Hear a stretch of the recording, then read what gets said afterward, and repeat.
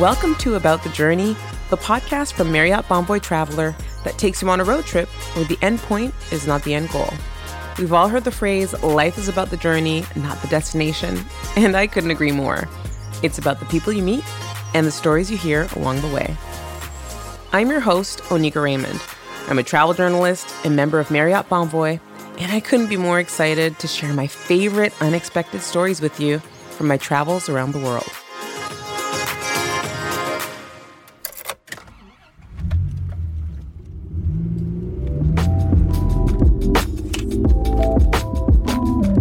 On this episode, we'll take you on the ultimate road trip from the city that never sleeps, New York City, down to the nation's capital, Washington, D.C.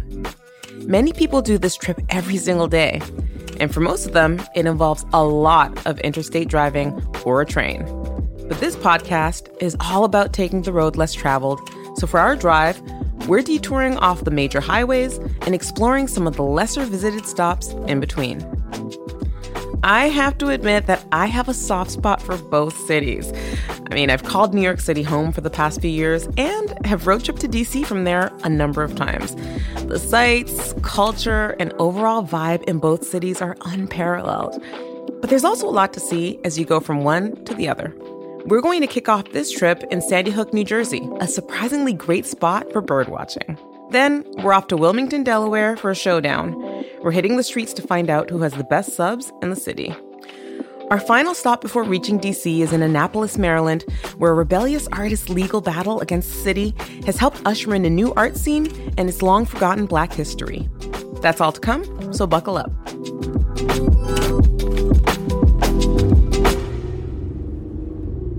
In just over an hour, or maybe a little more if the traffic's bad, we'll ditch the bustling streets of New York, cut through the Lincoln Tunnel, and make our way down the Jersey Shore to Sandy Hook. The peninsula offers some of the most beautiful scenery in the Garden State. Today, we'll meet some tiny locals on a birding tour at Gateway National Recreation Area. Even the most diehard urbanites will love this stop. I mean, we all need to escape the city, and Gateway is a great place to do it. With a recreation area spanning 26,000 acres, there are ample opportunities to get back in touch with nature through activities like boating, fishing, and today's adventure, bird watching, with Lindsay McNamara from the American Bird Conservancy.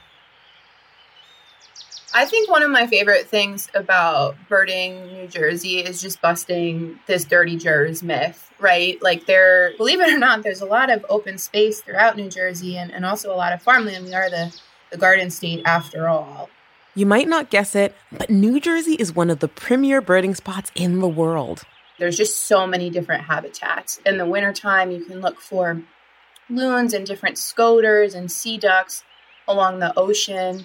In the summertime, you can look for skimmers or terns or other shorebirds.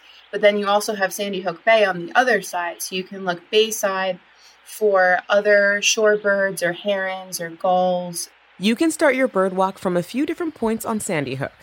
Lindsay knows the 6 Mile Peninsula like it's her backyard and even has a favorite route.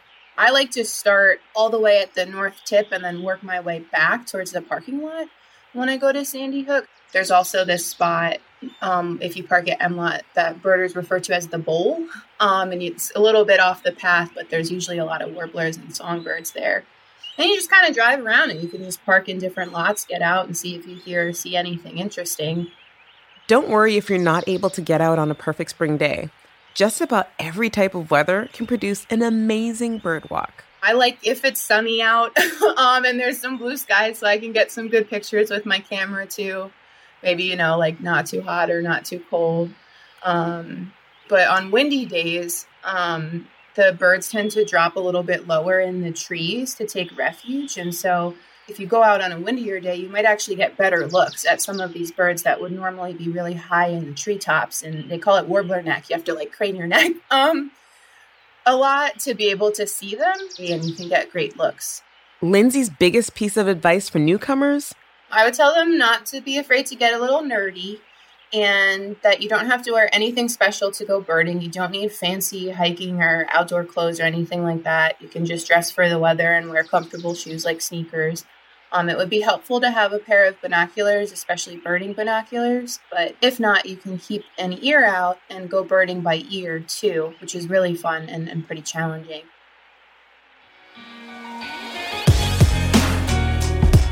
If you're a more intrepid birder with some extra time on your itinerary, drive down to Cape May, located on the southernmost tip of New Jersey. Here you'll find one of the most famous birding hotspots in the world, known as the raptor capital of North America. But if you're ready to get back on the road, you're in for a drive that's worth your while. Head down I-95 toward Philly, where you'll pick up the Harriet Tubman Byway. This scenic drive winds all the way to Maryland's eastern shore.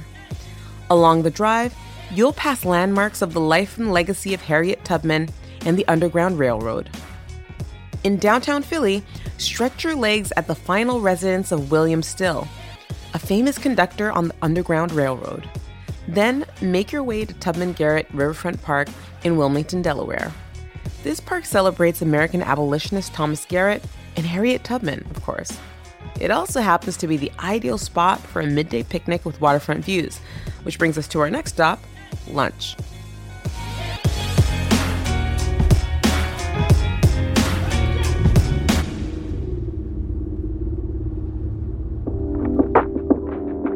In Romeo and Juliet, it's the Capulets and the Montagues. In Philly, it's Geno's versus Pat's. But in Wilmington, it's all about Casapulas, Capriotti's, or Yahtzee's, 3 rival sub shops in the area. Whether they're getting a cheesesteak, Italian, or hamburger sub, residents here know their sub order like the back of their hand.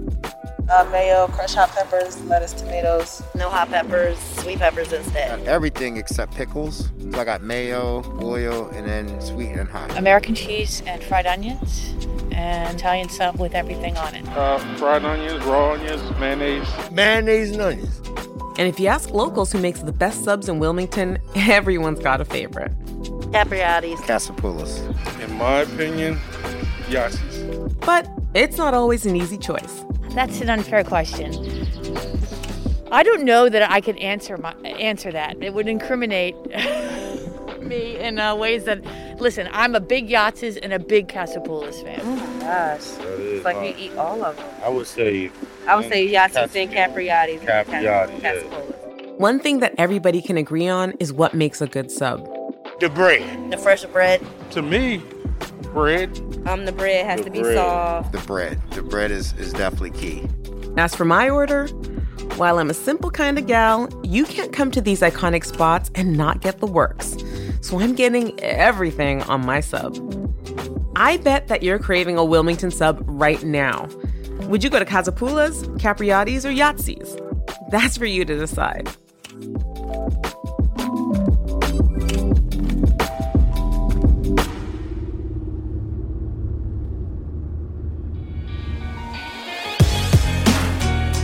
As we leave Delaware heading south and west towards Maryland, we'll take the US 301 towards the famous Chesapeake Bay Bridge, one of the longest dual-span bridges in the world. Feel free to make a pit stop on Kent Island. Head over to Mattapeake Park to enjoy a beautiful view of the bay, or feast on some Maryland crabs at Stevensville Crab Shack.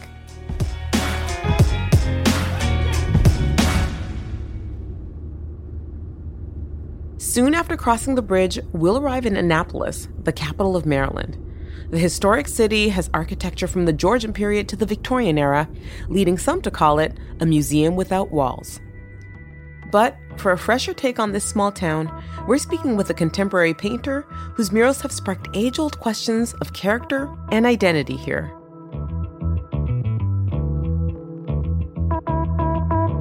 I got a call from one of the business owners in Annapolis who asked me to do a mural on one of his restaurants. This is Jeff Huntington, better known as Ja Rue. He's a muralist whose art spans the globe, but he calls Annapolis home. His restaurant is about 50 feet inside of the historic district. So it gets sensitive once you get inside the historic district here, because in Annapolis, that's the golden goose egg. Annapolis's historic district has all the makings of a quaint American colonial town. Red brick sidewalks, pastel buildings, and numerous patriotic flags make up the main street. So it was quite a shock when Ja Rue unveiled a bold mural depicting Buddha on one half and a screaming nurse from the Russian film Battleship Potemkin on the other. The mural is called Agony and Ecstasy and represents bliss and pain.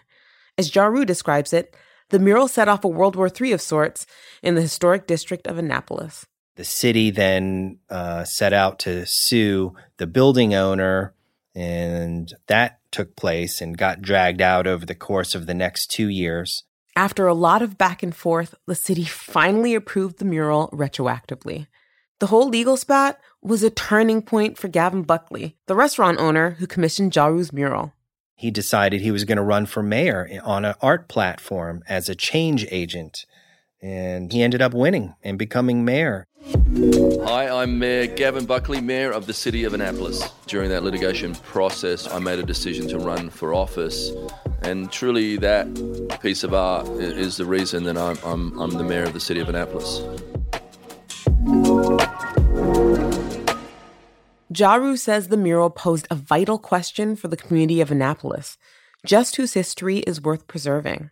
I've had the opportunity to meet people here, historians, who tell a different history. They tell the African-American history here that has been, in some cases, erased, in some cases hidden, torn down, neighborhoods that have been torn down and razed. Take Carr's Beach, an iconic Maryland music venue where locals could catch musicians like Sarah Vaughan, Duke Ellington, and Stevie Wonder. I mean, this was a venue that truly shaped the sounds of the 40s, 50s, and 60s, and now only its legacy remains. To further this mission, Ja Rule and his wife Julia ended up founding a nonprofit called Future History Now. The goal is rooted in artistic expression, to produce collaborative public art projects that both preserve Annapolis's rich Black history and shape the conversations happening today. Last year, there was a lot of civil unrest, and it just kind of, our work naturally went toward what was happening, what the people were feeling. The notion of art reflecting life is probably best seen in the mural of Breonna Taylor that went up in Annapolis. So we ended up finding this park in a historic Black neighborhood.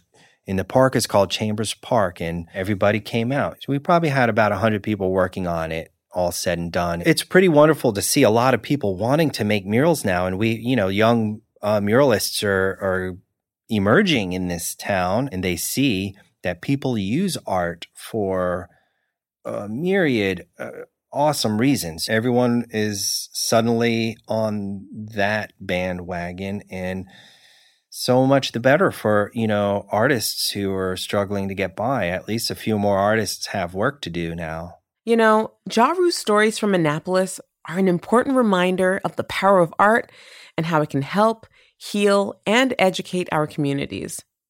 Not only is his work a wake-up call for residents to leave behind a colonial history based on exclusion and erasure, it's also a call to action to the community to actively embrace the contributions and achievements of people of color in Annapolis and beyond. It's such a beautiful thing to see, and the perfect note to end on as we finish up our journey. It's just a 45-minute drive to D.C.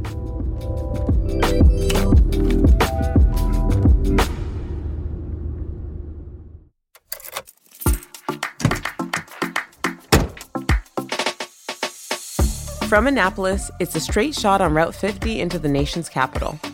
After an illuminating drive, we can finally hang our hats at the W Washington, D.C., a member of Marriott Bonvoy. The hotel is known for its clever nods towards the district.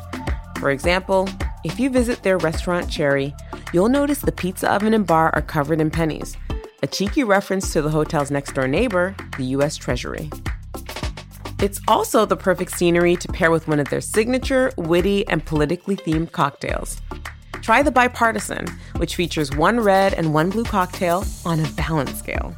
Or the Ghost in the White House, a whiskey-based drink served in a glass skull with cinnamon-infused smoke pouring out of the top. Then sit back and watch the sunset as you plan tomorrow's adventures.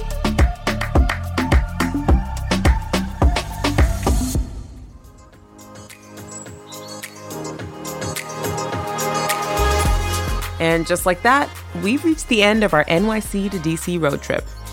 We hope you find inspiration in the stories we've shared about birding and exploring in Sandy Hook, New Jersey, eating to your heart's content at the Wilmington Sub Showdown, and Jaru's mission and murals in Annapolis. About the Journey is produced by Marriott Bonvoy Traveler, At Will Media, and me, Onika Raymond. Our Marriott producers are Robin Benefield and Jess Moss.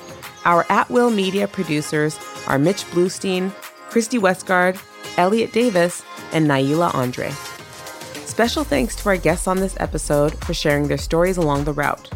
And thanks to you, our listeners, for coming on the ride.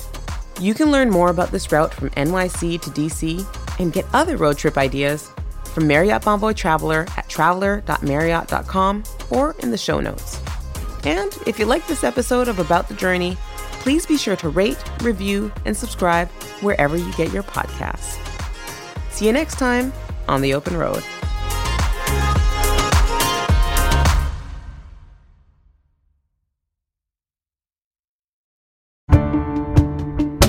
Hi, I'm Lale Arakoglu, host of Women Who Travel. Women Who Travel is a transported podcast for anyone curious about the world. We talk to adventurers and athletes. I've raced the Godzone Adventure Race, which is on the South Island and goes through the mountains down in the Southern Alps on New Zealand. That was 8 days spent out in the wilderness. And chefs. Iranian food is home, it's family, it's love. And we share dispatches from our listeners. Ireland is full of these, I will call them ghosts of the past. From stampeding elephants to training sled dogs. We hear it all. The dogs will curl right up with you, and it can be kind of cozy waiting things out. New episodes of Women Who Travel publish every Thursday. Join us wherever you listen.